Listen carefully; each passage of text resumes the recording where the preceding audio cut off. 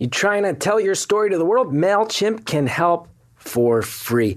They've got gorgeous pre-designed email templates, but you can also code your own. And I am a MailChimp user. I can vouch for this. They make it so extremely easy to put out something in your words, in your way. It's very cool. I actually use it all the time. They show you how to send, when you should send, why people open an email or why they click delete. They can also help you find your people, grow your business. It's very useful. I can vouch for this one personally. Been using MailChimp for years. MailChimp can help you tell your story effectively and find people who care about it. More at MailChimp.com.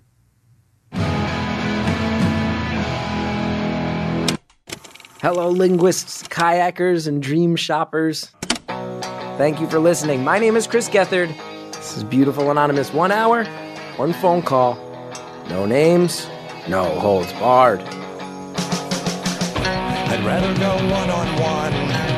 I think it'll be more fun. And I'll get to know you and you'll get to know me. This call, very interesting and went many different places. I hope you enjoy it. In the beginning, we talk a lot about linguistics, and you will be tempted to zone out if you're not a fan of linguistics, but I encourage you to focus up because it's actually pretty interesting. And then after that, I'm going to go ahead and say the greatest first date story I have ever heard. I laughed very hard, and then after that, it gets we go to there's a face depot. You have to listen all the way through, see what that is, but it got trippy. Enjoy the call. Thank you for calling Beautiful Anonymous. A beeping noise will indicate when you are on the show with the host. Hello? Hello? Yeah. Hi. Hi. How are you? I'm okay. Kind of hungry. Is this Chris Gethard? Yeah. That's me. Oh, wow. This is great. Oh, I've been thinking about what I was going to tell your producer to get me on here. Oh, you're going to get on by... I was coming up with a pitch. You're coming up with a pitch. No, we just patch them through. We just patch them on through, and then we all figure it out on our feet together. You can give me the pitch. What's the pitch?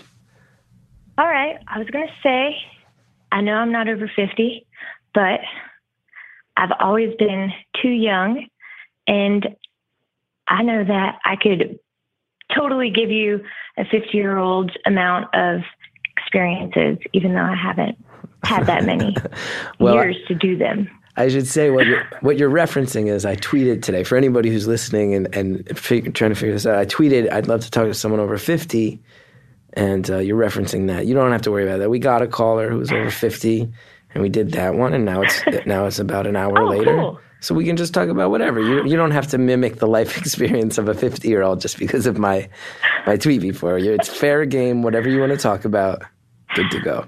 Cool. So I've been listening to your show for I guess a few months now. I think I've been there since I saw the first 9, and I listened to them in 2 days. And it's one of the coolest one of the coolest concepts. And so I just can't, I've been man, if I got through, this is what I would say. This is what I'd talk about. No, I'd talk about this. And so now I'm here. I'm just kind of I was just doing some work on the computer, and I was going to go and organize the office. And then I was I already called a bunch of times. I was busy forever. I'm just going to call one more time. And then it went through, and I was holy shit, this is crazy. Well, what? Look, I knew today was the day, too. I thought about it. You thought about it even before you knew I was taking calls? Yeah. Look, it feels like it's meant to be.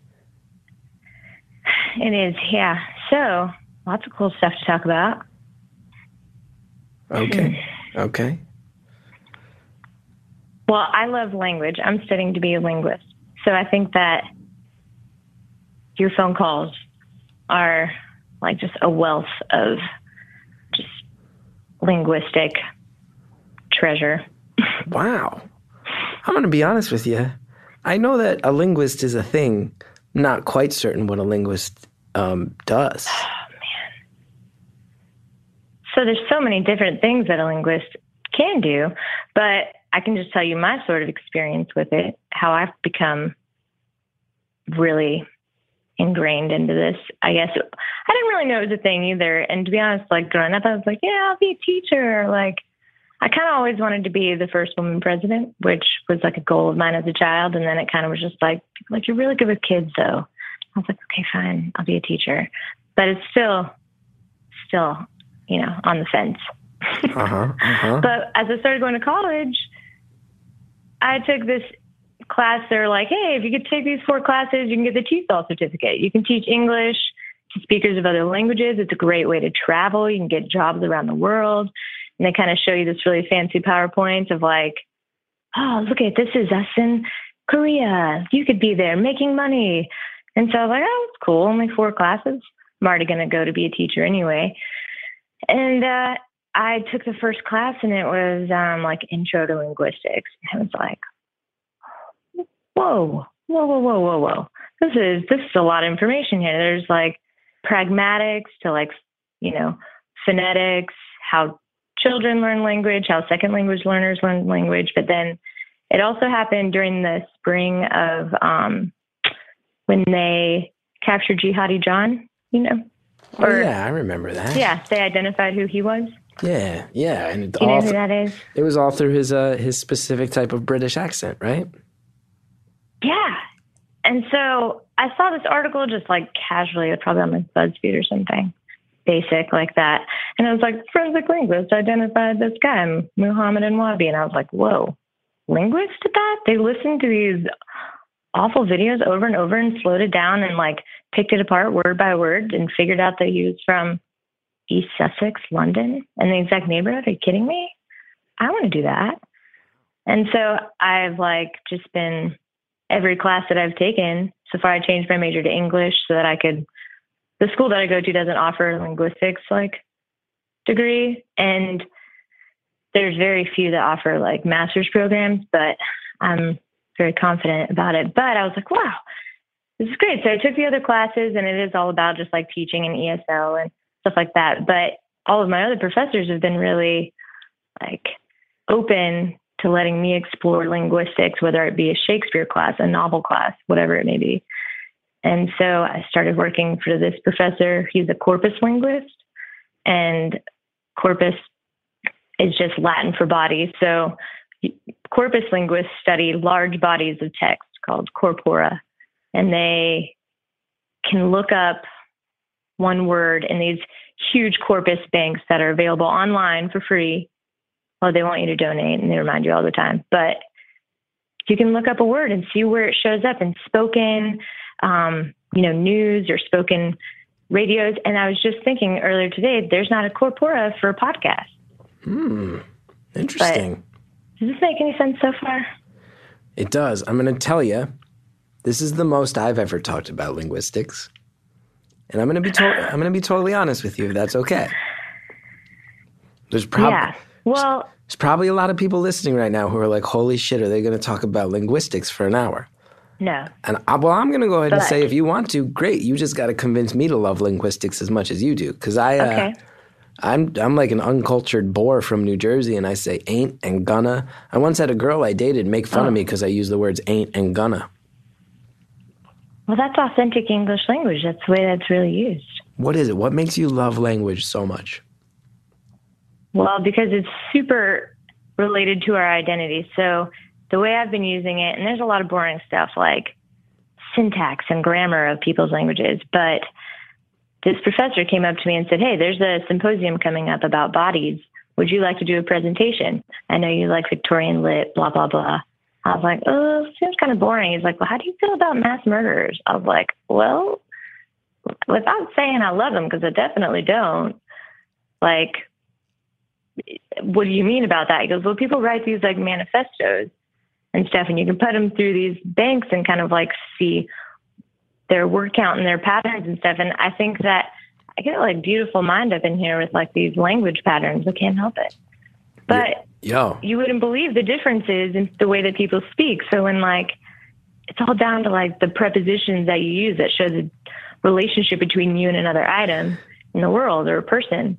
And so listening to the way that people talk can give you so many clues about them. And I think that you do that subconsciously. That's why I found your show so cool. Well, thank you so much. That's really nice. And I'm going to say this with a lot of love and appreciation. You're one of the biggest nerds I've ever talked to.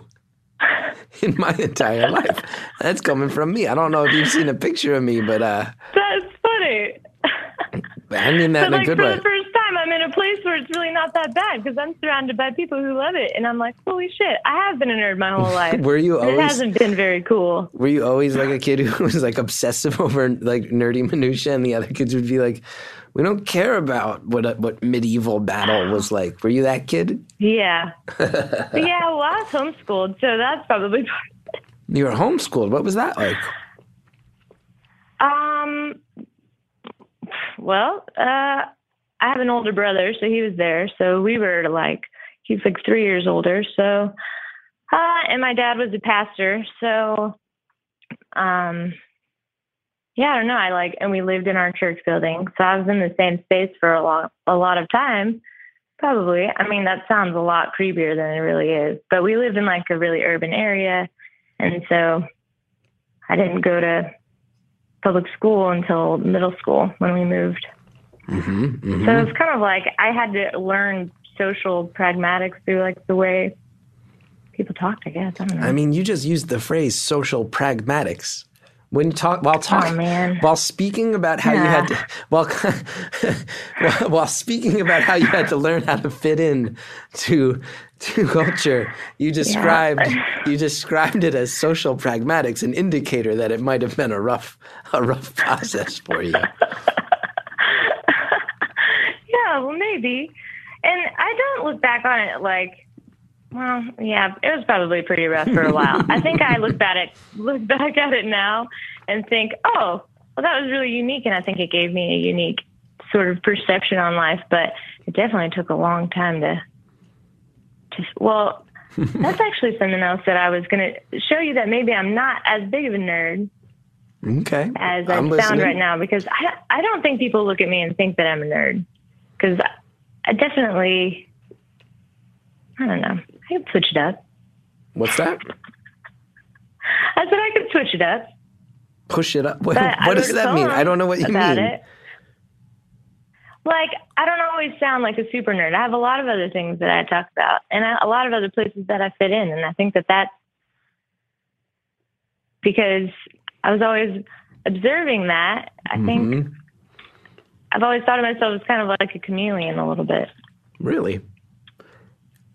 Yeah. And so sitting on the phone with you right now, I'm like trying to figure out like, well, who am I? Or like really, legitimately, like who would I be if there's somebody who doesn't know me and I wanted to give them like a certain idea of me as a person, and a nerd really isn't that bad. I've been called a lot of worse things. Hey, and I say it with love. I'm as nerdy as it gets. You ever seen a picture of me?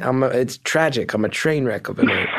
But I'm not, I feel, I hope I didn't put you in your head, but I don't feel too bad. You're the one who brought up corpora linguistics and social pragmata. Because I think it would be cool to run all the transcripts of your conversations through it and see how, because you talk to people from all over the United States. It's interesting. Before you can figure out who they are, there's people that can like listen to just some words that people say and figure out like exactly what area they're from. Wow. What have you learned from me? What have you learned from listening to me? Well, you have some interesting, like, you're very self-aware, and I don't know, you can kind of see that in like your pauses and sort of like, there's an interesting like turn taking that has to be done in telephone conversations because you can't see each other or like tell if someone's slowing down or speeding up or wants to interject. That's interesting. I like where this is going. I like that you're starting to analyze me. This is getting fascinating. This is getting very meta. I know. Yeah, it is. That's scary. And we don't have to go down that road at all. I'm into it. But you're like the way that you started your first conversation. And I think that you probably post them out of order from what I can tell, but you can still see there's kind of like a progression in the way that you take turns, maybe. Well, the earlier one, you're being very nice. I interrupt like a motherfucker in the first handful of episodes because I'm very nervous. And you're that's what you're being nice, but I can say I interrupted like a son of a bitch. and I get called out on it on Twitter, and you're telling me you can very quickly tell from the amount of interruption and the way I'm pausing or talking over people which ones were the first ones out of the gate. Yeah, but also I just think that you're really excited. This is kind of uncharted territory from what I can tell about just, I don't know, I grew up listening to talk radio with my parents, like the old Rush Limbaugh, Dr. Laura on like, so I grew up listening to like these phone conversations, but it was, and there's an anonymous sort of factor with that, but this is kind of newer. This is different. And so it's new territory. So I think like you were excited about the possibility of like figuring out what your role in that situation is. Yeah. And callers kind of are too. And so people that have been listening also come like prepared with something to talk about now rather than being like, what's up? Yeah, I get that. Well, that's good. So you know which ones I taped earlier because I interrupt too much. What else? What else have you learned about your old pal Chris Gethard through my linguistics? No. Well, I wonder sometimes how it's used in comedy, like how many comedians are aware of sort of linguistics, because on a conscious level, because I think that it's subconscious for a lot of people to be like aware of language, but there has to be a level of like consciousness when you're writing jokes and like reading a room and that kind of thing. Definitely. Totally. And I think one thing you might get really fascinated by, I actually have noticed like a lot of the best comedians, there's a lot of good comedians with really good jokes, but I think the great comedians, a lot of it lives in the pauses and in what they kind of let float and what they kind of link together. I think you'd really like comedy. There's my friend Mike Birbiglia, I opened for him for a long time, for like a year out on the road, and I noticed he would change his jokes and he'd like start walking on a different word, or he'd like move his left arm instead of his right arm to accentuate a punchline. And he's really scientific. He's playing with every aspect of the words and the presentation. How's that work for you? How's that work for you linguistically? Oh, I love it. And I would notice it. I feel like I was watching a Netflix special because I definitely love comedy. Before I figured out, I'm kind of late to the game on like the technology thing. And I didn't realize that I had this like bank of podcasts on my phone. I just put it in with like the stocks and the charts and the stuff that goes like the compass. It's like in the extras box. And yeah, I know all the things that are on a phone. I am aware of all the things that are. I know all the things that are on a phone. You don't have to list them all individually. I know, but it's that everybody has that drawer. Just like everybody has a drawer with plastic bags in it. Like that's. What is your deal? What is going on? What's your story? What's your deal? What is going on? You listen to a lot of podcasts. I have like severe ADD. Yeah, so. I've noticed this about you. You listen to a lot of podcasts. You know we like abrupt topic switches. What is going on with you? What is going on, man? Oh my gosh, I just didn't think that I was. Yeah, I think I just overthought everything that I would say when I was on this conversation, and now I'm just so lost. No, that's okay. We're not lost. We're in it together. But we have talked about linguistics on a level that's going over my head for almost 17 full minutes. We have to stop. 17 full minutes that I haven't quite understood almost any of what you're talking about. Oh, that's terrible. Okay. That's okay. And don't feel bad. But now we're sitting here, you know, like the way the show works is John is in the other room and he can call up websites and stuff and send me little messages to help keep track of stuff. He's got the Wikipedia open for corpus linguistics. We're gonna sit here and try, and then he's. Well, do you want to hear a cool way that I used it or no? Sure, but now we're going. Now he's clicking on the link for. Now he's clicking on the link for morphophonology. I don't even know what that is. There's a whole list here: semiotics, graphemics. What is all this stuff? Orthography? I don't even know what any of this is. Okay, here's the question. Here, it's so much simpler than that. Okay, so do you think that language affects thought? If you don't have language, can you think? That's an interesting. Do people that speak other languages think differently than we do? How can they think of a word how can they think of a concept if they don't have a word for it? The philosophy. Linguistics is the philosophy of language. Oh, it totally started out this way because I think the world started growing and then people started running into each other and they had to figure out how to communicate and teach people words that they didn't have items for. It's very confusing when you're I would imagine. I don't know. The internet, the way that people function. I mean, you can look up like the whole corpus linguistics thing. It's just a website, and you basically search a word, and you can see like how often a word was used from the 1880 to 2010. Like when was it used the most often? Like by decade. Like the word terrorism. Like you can use it this way. Like the way everybody used to say the word awesome too much, and now they say the word rad too much. That's hysterical that you would use the word awesome, because I'm working with a professor right now who's writing a book to teach people how to use corpus linguistics, and he uses the word awesome as the search word through all the different ways. He teaches you how to use it using the word awesome. Look at that. It looks like I should get my I should get a master's degree in often linguistics. In Singapore? They use the word awesome more open in Singapore? More often in Singapore than they do in the United States. I had no idea. What are some other fun facts about linguistics? You can search whether somebody in like Britain says this more versus American English versus Australian English. But that's stupid. I don't really. We can. No, I want to know. It's not stupid. Stop it's Wikipediaing it. In English, we say adjectives first. In Spanish, they say them second. Yeah.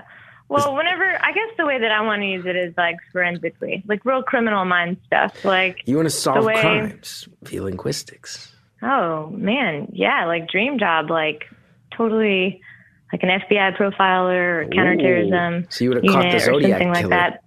You want to catch the Zodiac killer? You would have done that. Some of you guys are probably nerding out hard about linguistics. Some people maybe not so into linguistics. There's going to be a little more linguistics when we stop. And right now, what we're going to do is we're going to hear from some sponsors about what they have to offer. You know what I love? Therapy. I've loved it for a long time. Big advocate. And I think therapy can and should be affordable, confidential, and convenient. And this is exactly what Talkspace is. Only with Talkspace do you get unlimited messaging to your dedicated licensed therapist for just $32 a week.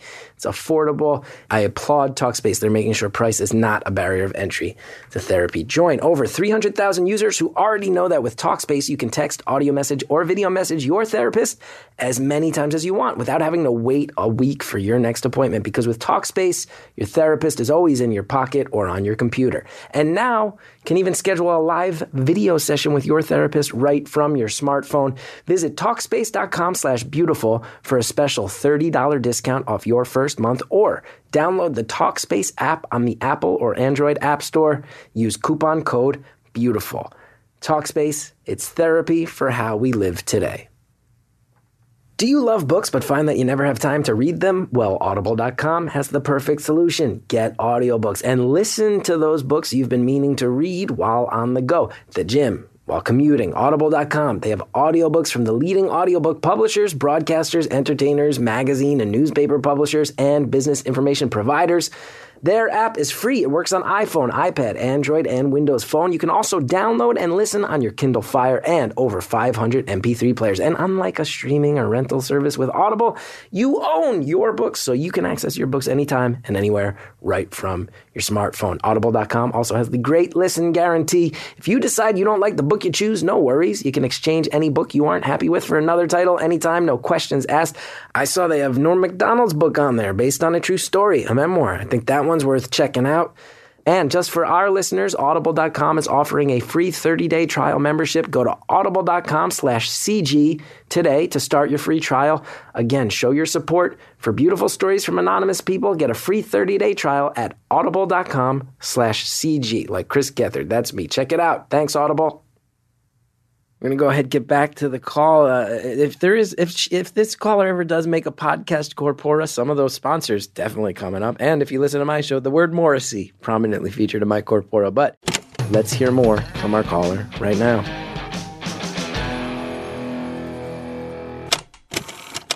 You want to catch the Zodiac killer? You would have done that. Yeah, like this is I'm in the process of writing a paper, like potentially a dissertation on the topic, but about kind of like these manifestos that these mass murderers are using, and there's sort of linguistic patterns all the way from the Columbine shooters to Adam Lanza to Elliot Rogers to all these people. That they share? They have all shared leave these manifestos. Oh, so they leave manifestos and you examine them individually, or are you saying that they share certain qualities?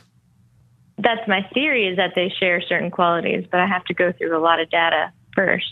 Oh, so you're going to read so everything. I've been working on killers. one specifically. Which one? Elliot Rogers. He wrote a 137-page manifesto. He tells his entire life story starting from day one up until the day of his retribution. I got to tell you, it's not like I like any murderer.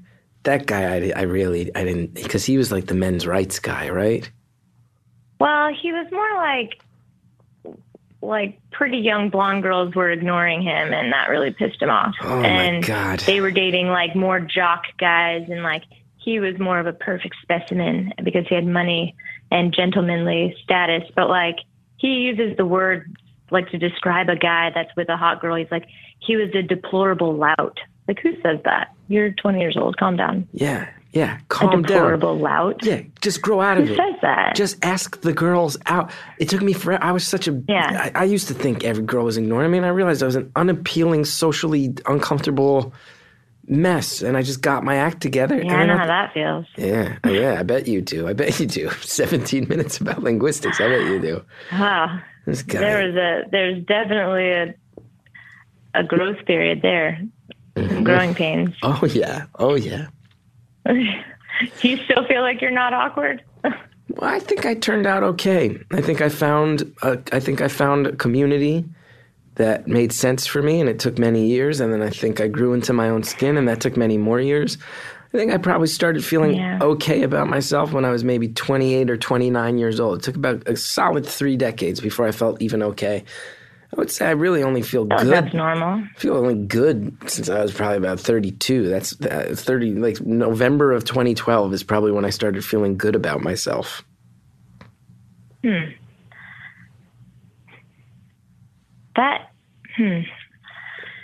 I think that's normal for a lot of people to think that there's a sort of phases that you go up when you're going up that proverbial hill. The phrase over the hill it's just always kind of stood out to me. And I imagine this hill, and I have all these questions about it. What's the hill made out of? Are we all on the same hill? Are we, but I think that there's little check stops on the way up. And I think you finally get comfortable and you're make it to the top of the hill, and you're well, now what? Yeah. That was a very extended metaphor. I think about that hill a lot, but it's an uncomfortable process, facing the sort of making those adjustments and I think finding that community is really important. And I think I moved too much to find that. Is there a big linguistics community? Is that a thing that I bet there's a lot of people who are very, very nerdy about language? Yeah, they're mostly in England though, and that's not really a possibility for me. Really? It's not in America. Yeah. You could set the trend. There is, but not really. Not your thing, not your scene. Yeah. Just from what I would be interested in and all the programs and stuff, but I'm married, so there's kind of a... You're married? Yeah. Do you have kids? Yeah. No kids. I have a dog that I'm obsessed with, and a cat. What kind of dog? It's a German Shepherd. Oh, that's cool. How long have you been married? He's the best dog. Almost 4 years. In August will be 4 years. Oh, August what? August 4th. Oh, congrats. Thanks. I'll be 2 years on August 30th. 2 years on August 30th. Oh, nice. How long have you guys been together? We dated for 9 months. We got engaged. We got married a year after that. We got together October 2012. That's how long I've been with my wife. Hey, that's kind of cool. I got with my October 2011 is when I met my husband. We also got married from the time that we kind of had our first date to the time that we got married was 10 months. 10 months. We got engaged after 9. You got married after 10 months. Yeah, we actually got married after 6. We got married in May, like at the Justice of the Peace, and then had like a whole wedding in August, but we didn't tell anybody. You went on your first date, and then 6 months later you were married. Yeah, but it's an extreme circumstance. What's the extreme circumstance? Well, he was a Marine, and he once was a Marine, I guess. Sorry, guys. But he's not active duty anymore. And so, I was the bartender in Virginia, and we met while he was stationed there. And I'd been living there for like 4 years, and I was just like, I do not date military guys. Nope. I'm a free spirit. I'm doing my thing, finding myself. And then one day he always would come into this one place and like, pretty sexy. And so I was like, he wanted me to go out on a date with him. And he's like, it's not a big deal. It's a big group thing. We're all going kayaking, Chesapeake Bay. It's not like, a date, the group thing. And I finally gave in. I was like, yeah, I like kayaking. Kayaking is cool, but I'd never really been kayaking before because I'm a city person. Mm-hmm. I'm an indoor cat. And we go, and there's 3 kayaks of 2 people each, and one of them leaves to go to work or something. And the other group and us, we were going to race from like different sides to the same lighthouse. And on the way to the lighthouse, we had the cooler on the back, and it started getting really rocky. And I don't know, I stood up to kind of like fix the thing, and we capsized. And it was October in Virginia. It's not like freezing, but definitely not warm. And I had like a hoodie on and sweatpants, and I had to take those off. It was not like, it was terrible. And we're trying to flip the kayak back over. Doesn't happen. And there's a cooler. We're like floating on it for like 2.5 hours. We're like sitting in there in the cold. What? You got capsized for 2.5 hours on your first date? We couldn't flip it back over. We kept like trying. And first I was like, this is funny, right? Like, this is going to be a good story. They're going to come over and help us flip this back over anytime now, huh? And he's like, yeah, no big deal. And after like an hour, we're like screaming the other people's names. I'm like, we think we see him, and then we don't. This is your first date? Like, okay, well, yeah. And I was like, I knew I shouldn't have gone out with you. I knew that. And you said you had to strip off all your clothes. So you're in your underwear? I had a bathing suit on, thank God. Oh, good. So you're in a bathing suit hanging from a cooler for 2.5 hours with this man you barely know. Yeah. And then we had to eventually, like, the cooler starts to like sink. And so we see the island, but it's pretty far.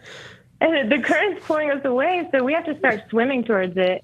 And I grew up swimming in like swimming pools. I'm not a ocean person. And so I'm like on my back, like trying to do like the chicken soldier airplane thing, they teach you in like swimming lessons. I'm like, I'm not going to make it. This is how I'm going to die. And I turn over, and he's like already touching ground, and he's like forever away.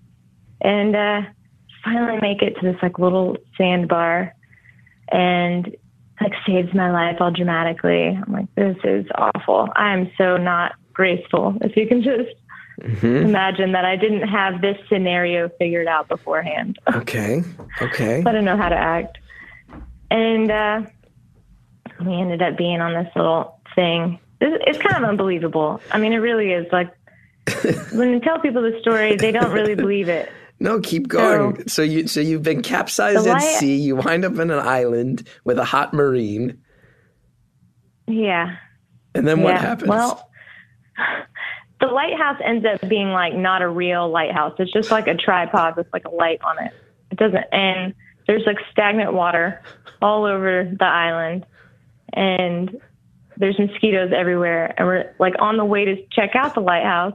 We stepped in like hip deep, like mud, disgusting, stinky, horrific mud. And what are you talking we're just trying to keep it cool, We're trying to play it cool still. A little bit like, that was no big deal. We didn't almost just die. Cool. Okay. We're gross. This is cool. And we get to like the other side of it, and our friends are never there. Never see them. And we see like this little boat floating offshore, but it's made out of like PVC pipe and like has some buckets in it and like some netting. It's not really like a real boat. Like we couldn't actually use it. We would have been in the same boat, literally, and probably would have flipped again in that. So we put it on its side to like block from the wind, and then we realized like high tide was coming in, and where we were going to be surrounded kind of like by water. So we wedged it on this like oyster bank and laid in there for like 5 hours probably. What? Your first date? We were out there for like almost 11 hours, and we got rescued by the Coast Guard. And so, wait, your first date, you were capsized and trapped on an island for 11 hours, and the Coast Guard came and rescued you. And he was really mad. They made him get in the basket, and he was like, "Can I just go up the rope?" And he was like trying to still be like macho, even though we had like hypothermia. And they're like, "Nah, dude, you got to get in the basket." And he was like, I'm so mad. What are you talking about? This is not a first date. Then what happened? They took us to the hospital. I called my mom. She's freaking out. They had called my roommates home from work. They were like, "We can't find her. 30% chance we'll probably find their bodies." Like my mom is coming to like claim my stuff already. And I don't know. After that, we go to the gas station. Like they took us to this hospital like 2.5 hours onto the Eastern Shore instead of taking us back to Virginia, like Norfolk, Virginia Beach area. So our friends had to come and get us, and we had to drive like 2.5 hours home. That same night, I'm wearing like a set of huge scrubs, and we're starving. So we go to a gas station, a Wawa, to get something to eat. And I was just like, stop laughing so hard. You're in a Wawa in hospital scrubs. That's the best. I've seen people in Wawas and hospital scrubs. This is the best story I've ever heard. It's the best. What do you? Okay, keep going. So you're in hospital scrubs. You're in a Wawa. A Wawa. And, have you ever been to a Wawa? So many times. I love Wawa. Oh, it's the best. Yeah, you get the sandwich. We don't have them here where I live now, which sucks. Yeah, we don't have them here either. You get the touch screen. You do the touch screen. You get a sub. It's so cool. But they also have like mashed potatoes and stuff. But that's the thing is like when we went in there, I was like still trying, what do you eat after all of that? And all the drama. It was so much. I just got, this is the worst. This is the most embarrassing part. I just got Cheez-Its and chocolate milk. Like, what? Out of all the options, those aren't even two of my favorite things, like even close. I would never pick those things out now. And so, but Nick gets in the car and he has 3 ice cream sandwiches, chicken tenders, 2 subs, like mashed potatoes, mac and cheese, like 5 Gatorades. Like he just bought like all this stuff, and we just sat in the truck and he's like, "Yeah, I saw what you were getting. That was terrible." And I was like, "Well, I guess I'll marry you since you know how to pick out snacks at a gas station." Wait, you didn't say that in the truck, did you? No, but I thought it. You knew you were going to marry this guy at the end of your first date near-death experience? Yeah, I did. And it was weird because I was so against marriage, like 100%, like totally not about that life. I had just gotten out of a long relationship and I was having like the best summer of my life, like not trying to get locked down. And he was like the youngest guy I'd ever dated. That's the best first date story I've ever heard. It's the best that's the best first date story of all time. You got capsized in a boat and rescued by the Coast Guard and had to go into a Wawa in hospital scrubs and knew he was the one by the end of that. That's an incredible story. That's an amazing story. So, it feels like, because it's been so long now, I kind of forget that happens. Like real life of a marriage actually starts to happen. And that, kind of, it's definitely a great litmus test to see if you can get through something extreme with somebody, but like normal day-to-day life is an extreme. So that's kind of the hard part about making the decision based off of that. Wow. And you've been married 4 years now, you said? Yeah. Wow. And he's been to Afghanistan during our marriage. We've moved like 5 times. Wow. Is that why We you got married? are going to school. Is that why you got married after 6 months? Was he shipping out? Yeah. It was like, I guess it was it was pretty much that. Because I would like to And point also out. it was kind of like, yeah. I would like to point out that I What? said, like, you got married after 6 months. That was quick. How'd that happen? And then then you gave an epic tale of being lost at sea and trapped in mud and huddling Sounds so for warmth. dramatic. Yeah, it was.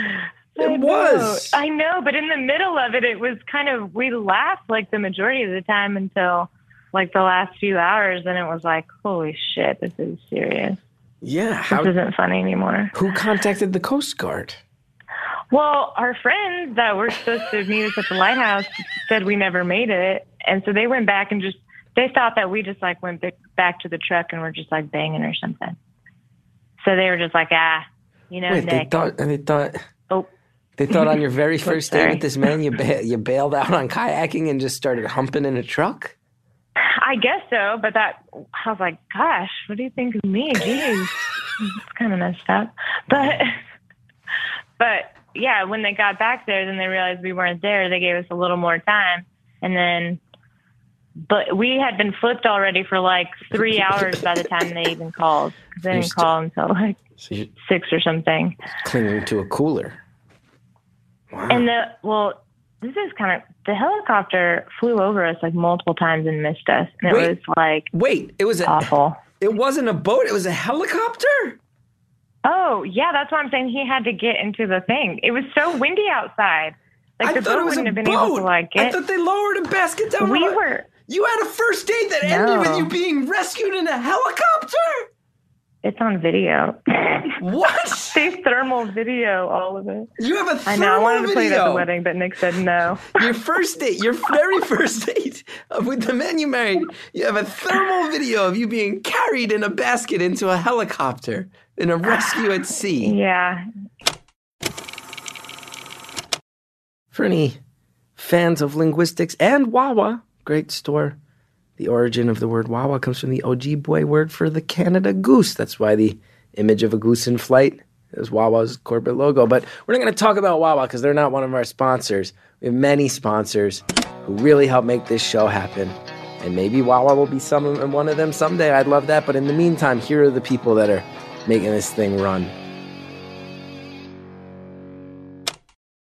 You know that feeling you get when you can get things done with just the click of your mouse. It doesn't get more convenient than that, does it? No, it doesn't. And now you can get even your mailing and shipping done with that convenient feeling. You don't even have to leave your desk thanks to Stamps.com. Stamps.com turns your PC or Mac into your own personal post office that never closes. Talk about convenient. You can buy and print official U.S. postage for any letter or package using your computer and your printer. Then you just hand your mail to that mailman. You drop it in a mailbox. You walk away. You never have to think about it again. And you never have to go to the post office again. Love Stamps.com. Love anything that helps me avoid the crushing social anxiety that comes with going to a post office and living in fear that I filled out the forms wrong or done something wrong or that I'm going to get that side eye from all the other people in line. Right now, sign up for Stamps.com. Use my promo code BEAUTIFUL for this special offer, a 4-week trial, plus a $110 bonus offer, including postage and a digital scale. Don't wait. Go to Stamps.com. And before you do anything else, click on the microphone at the top of the homepage and type in BEAUTIFUL. That's Stamps.com. Enter BEAUTIFUL. All right. Any stoners listening to this call, you're about to really love the Face Depot. You can listen in, see what that means. You have a thermal video of you being carried in a basket into a helicopter in a rescue at sea. Yeah. I'm a hot mess. That's awesome. Embarrassing. That's awesome. It's so embarrassing. Why is it embarrassing? That's a fantastic story. Because it sounds good to somebody who doesn't know us, right? But then, like, my roommates were like pissed off at me. They were like mad. Why? That we thought it was like a sick story. It was a sick we came story. home and they're like, "What the fuck? We were called out of work. We thought you were dead." And I was like, "Sorry, I'm not. Like, I don't know why you're mad about that." It was kind of like a crazy day for all of us. You should get rid of those friends. That's the best. That's one of the best stories I've ever heard. That's one of the best I think it stories. sounds a lot better now. It was.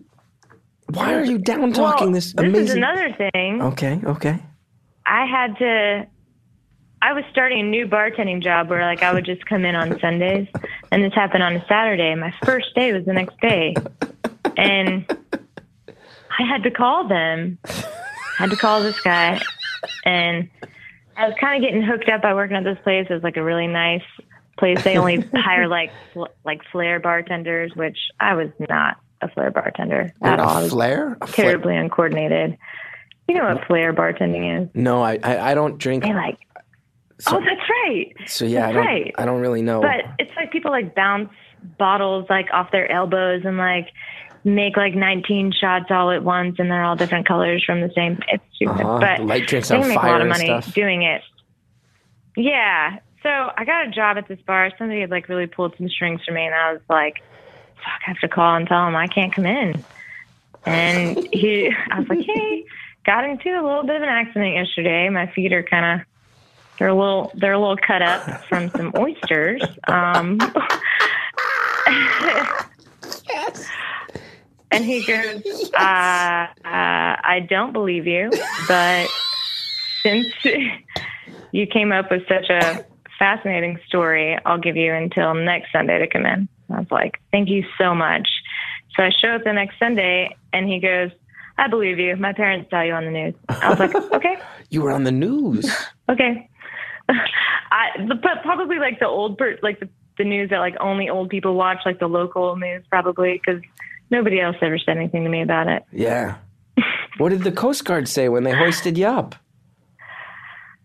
Well, they asked, they're like, you in the service? Because they could tell by his haircut, probably. And he's like, yep. They're like, Navy? Nope. Army? Nope. They're just like asking him if he's in all these branches. And I guess they all have like a rivalry with each other. Yeah. And he was just like, they go, Marines? He's like, yep. They're like, thank you so much for what you do. He's like, yep, thank you. Appreciate it. There was like a macho thing between them. And I'm like, oh my God, I'm alive. I've never been in a helicopter before. This is kind of neat. Was he real pissed off that the Coast Guard had to come get him?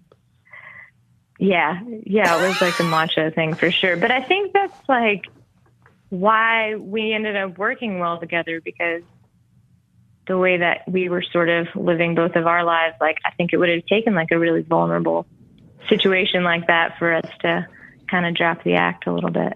Wow. So this is not a guy you necessarily would have gotten together with. I mean, you weren't looking to get together with anybody, and also maybe he wasn't totally your type until you had this experience. Yeah, Wow. Definitely. So you never We had have a lot of differences. And you didn't intend on being a military wife? No, and I was not a very good one. Really? I did not get it. It's a weird culture. Yeah, and I mean, it can't be easy to see your husband ship off to war. That's got to be. Oh, wasn't it so much that, like, that part of it? Like, he was an excellent Marine. Like, I was just proud. I never, I don't know. I never really was freaking out, and that probably makes him sad, because I think he wanted to have somebody who's like pining away and like crying and freaking out, and they want that. They want to know that their woman is like at home doing that, but at the same time they have to be married to somebody really tough. Yeah. So that they can get through that sort of thing. So, and unfortunately I'm a lot more on like the logical side of it than I am very emotional. Our roles are switched a lot with that. That's interesting. So he's an emotional Marine. But yeah, well, he's an emotional husband, but I think maybe that's redundant. I'm just kidding. So what? But that's the thing. It takes like a woman to be able to like see that side of the man and still love him for all of the strength and kind of like the tough persona he puts out to the rest of the world. You know? I get that. I mean, my wife has seen me cry so many times. Yeah. I mean, and I think that's a good thing to be able to be that way, but it's a balance. I mean, I think the part about the military life I didn't like was the other wives. Most of them. I think I came out of it with like 2 good friends. Really? The rest of them were batshit crazy. Like Really? just nuts. Wow. God, yes. There's like Facebook pages about it. About women that are just, you know, wearing their husband's rank and like demanding to be saluted to, or like getting their own parking spaces at the commissary, like stupid stuff like that. And just Whoa. like, Really? So is it like the oh my gosh. is it like the wife of a lieutenant kind of like tries to hold it over the head of a wife of a private, that type of thing? Oh yeah, like they'll cut in front of you at the grocery store. Really?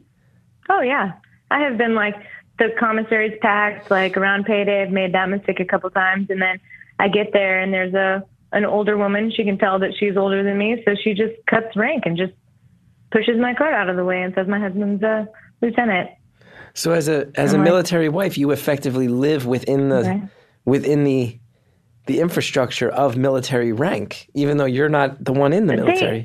They try to make it that way. I would just look at her and be like, honestly, if you just had somewhere to be, that would be a reason enough. Like if you just really got to get out of here, or, you know, your kids are driving you crazy, like, yeah, that's reason enough. You definitely do not have to pull rank on me. That's for sure. And what she would just look at me. Like, if like, does that, what happened? Are there repercussions for your husband if that, like, does then that lieutenant, if you're like, hey, and you get into it with the wife, does that lieutenant then make your husband like clean latrines and stuff like that? Well, if she really wanted to like get my information, but I don't think that, I mean, like, she could technically get my, like, ask me what my last name was and go and find my husband, I guess. But the bases that we lived on were just, there were hundreds of thousands of people that were in and off that base. That's like, if I like directly talked to or his commander's, you know, wife, maybe poorly, but the odds of that ever getting back to him are slim, because most husbands would be like, you cut in front of somebody in line and she was like, chill out, it's totally fine. No, I'm not going to say anything. Yeah. But women would cuss each other out, like in the store, and like if there's like a physical altercation or something like that. Really? That always gets back to your husband. Yeah, people would fight over like the dumbest stuff.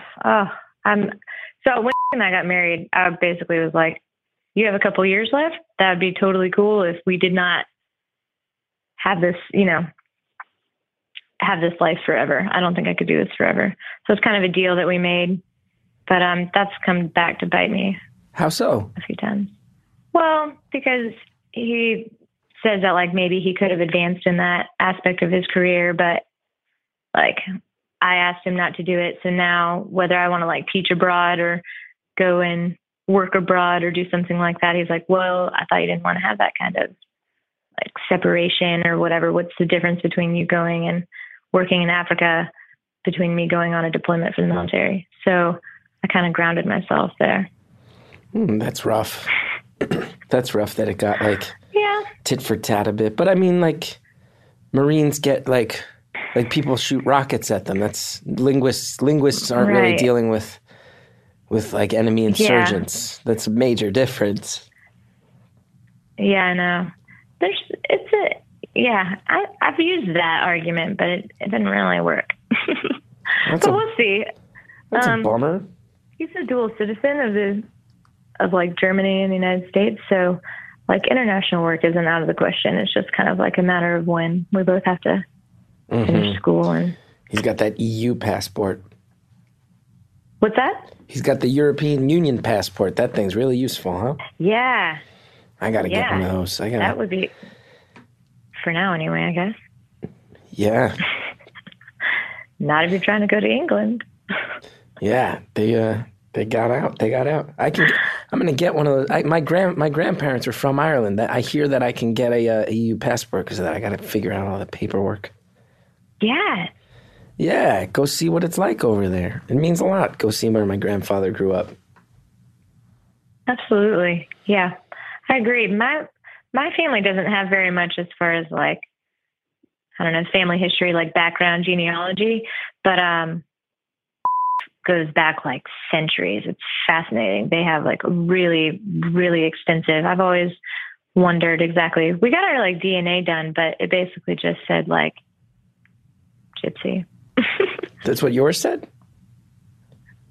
Basically. Wait, my like- mom and dad's, like, we got both of theirs done, and there's just a lot of random, like, Eastern European all over the place. Oh, wow. That's cool.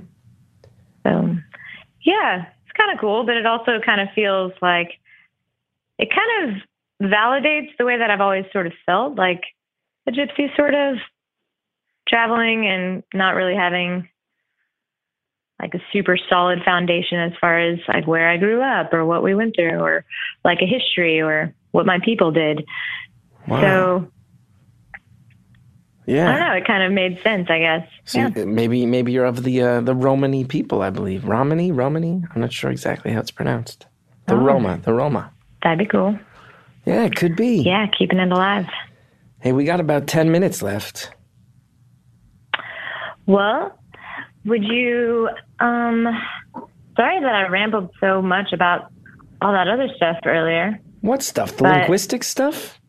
Yeah, so nerdy. Don't you apologize for that. And like Every- not nearly as interesting as the rest, I guess. No, who cares? Listen, this is real. This podcast is just conversations. There's no pressure on you. You don't have to come out of the gate. You talked about linguistics. Some people will find it interesting. Some people won't. You got the first date story. It was an amazing story. You did great. No apologies. Don't overthink this. Nobody who calls this ever needs to All right. overthink this dumb show that I do. I don't think it's dumb. I think it's pretty neat. It's But okay. I have something that I wrote recently, and I'm not a creative writer, really, but I am teaching a creative writing workshop, and it, like, a bunch of kids have taught me, like, more than I could ever, like, imagine about sort of identity and culture since we were kind of going back to that. And I wrote something that I wanted to share. Okay. All right, so it's called Face Depot, and I'll just read it out loud. So, as a child, it was a nightmare. I was in a store that sold things to wear, but they weren't dresses made of silk and laces. Instead, just rows and rows of empty faces. Aisles for hair, moods, and skills, for skin tone, attitude, thrills. A sign above me read, "You can be whoever. For the right price, you can change your forever." To make a choice for one, impossible. I am too young, too scared, unable. How can I know my skills, my passions, my desires? I wandered through the aisles, reading the tags, looking at prices. The clearance rack smelled putrid. Stickers warned expired, rotting, rancid sockets, on sale, faulty, used, returned. There was a layaway. Your life will change come payday. The line to try them went on for miles, customers separating the potentials into piles. There were those that debated even making a change, and others avoided that look in the mirror pang. Some shoppers casually browsing. I even overheard one couple choose on faces they each found arousing. The shop owner shook her head and she sighed. She said, "You have to be aware of the effects on the side.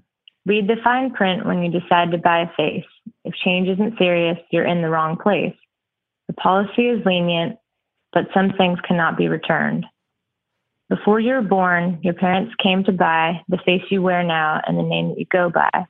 Choose wisely, choose quickly. Time will fly. Damages incurred. Just try to remember some things just can't be returned." Then I ran out without making a purchase. Each mirror I passed showed reflections. Sans purpose. Wow. That's it. It's like a twisted Dr. Seuss. Hey, yeah, kind of. That's what I was going for. Cool. I think a lot of... But it was like a real dream. It was you actually had a And dream about buying kind of- faces. Like multiple times. And it would always be kind of different. I would see like other people in my life, and I would see a lot of different people like coming through my church and stuff, and being like really young and kind of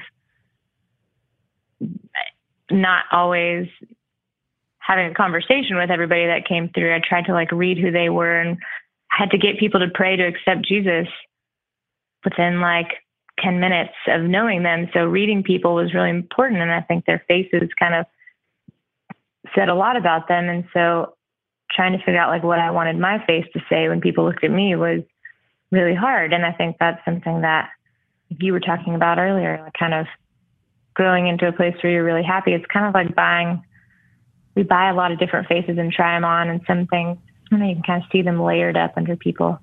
Did you ever buy any of the faces in the dream? Yeah, I eventually bought one, and then I don't know. I think I've bought a few different looks, and I'm still trying to figure it out. And I think maybe just within the last year or so, I've kind of started to really recognize myself and see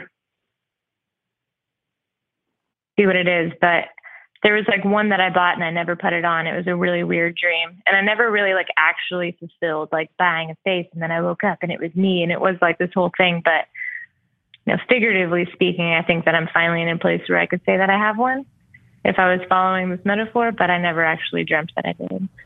I'll tell you what, this call got real trippy at the end. Good. I want you to think about it, like walking away, maybe. I feel like some people there's gonna be some people that listen back to that poem and really unpack a lot psychologically there.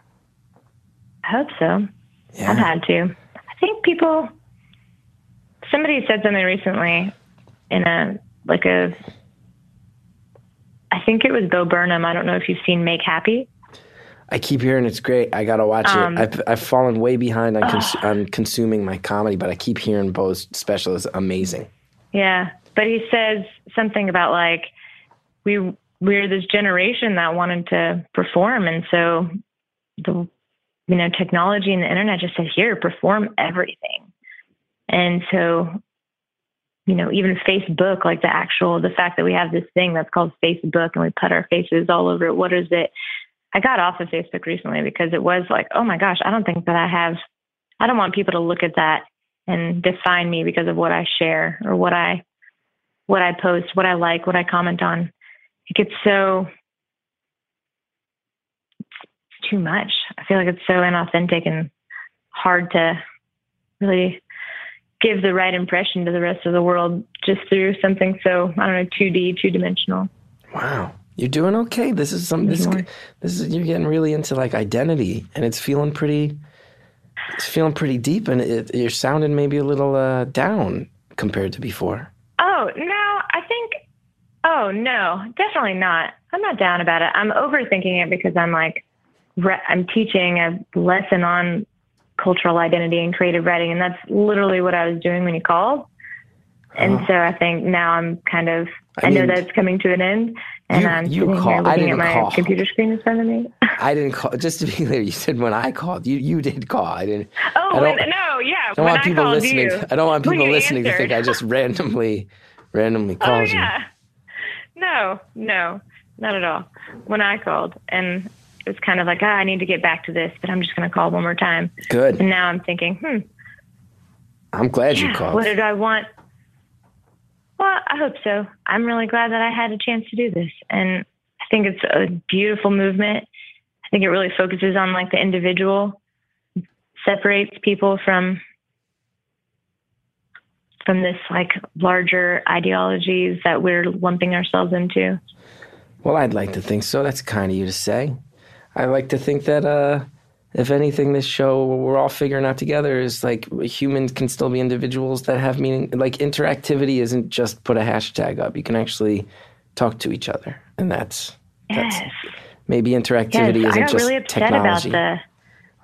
Not upset, but I really started thinking about the hashtag thing.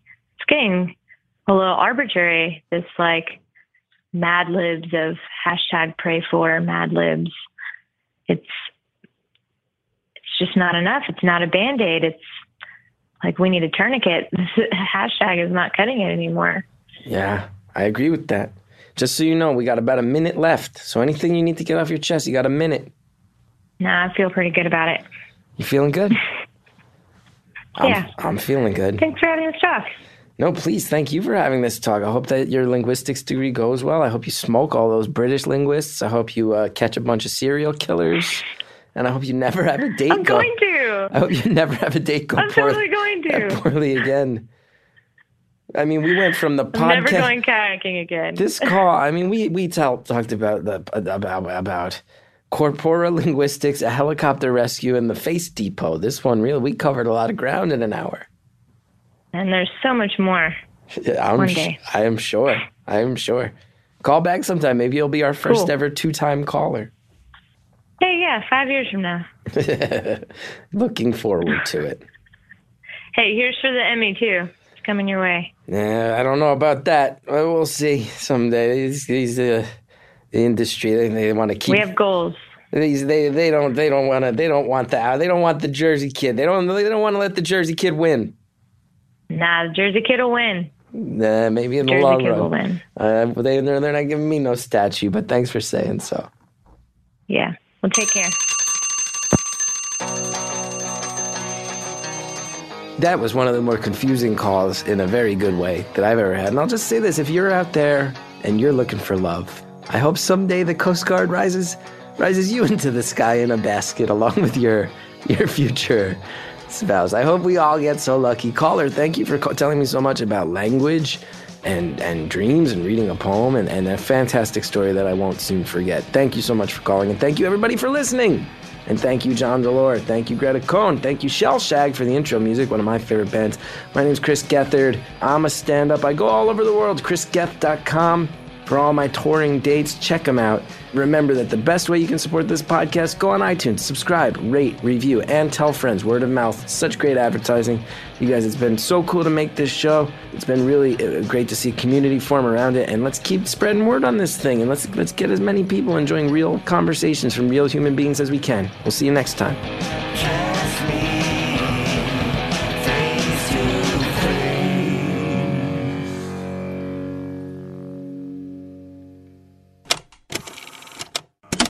We always got more phone calls coming down the pike. Here's what you'll hear next time on Beautiful Anonymous. What's the angriest you've been recently?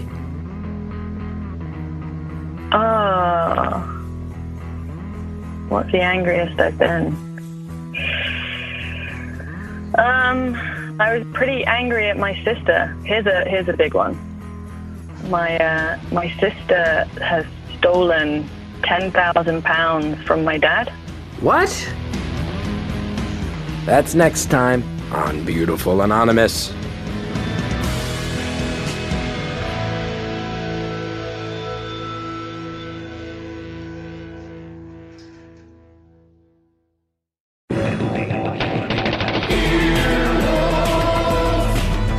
This has been an Earwolf production, executive produced by Scott Aukerman and Chris Bannon. For more information and content, visit earwolf.com.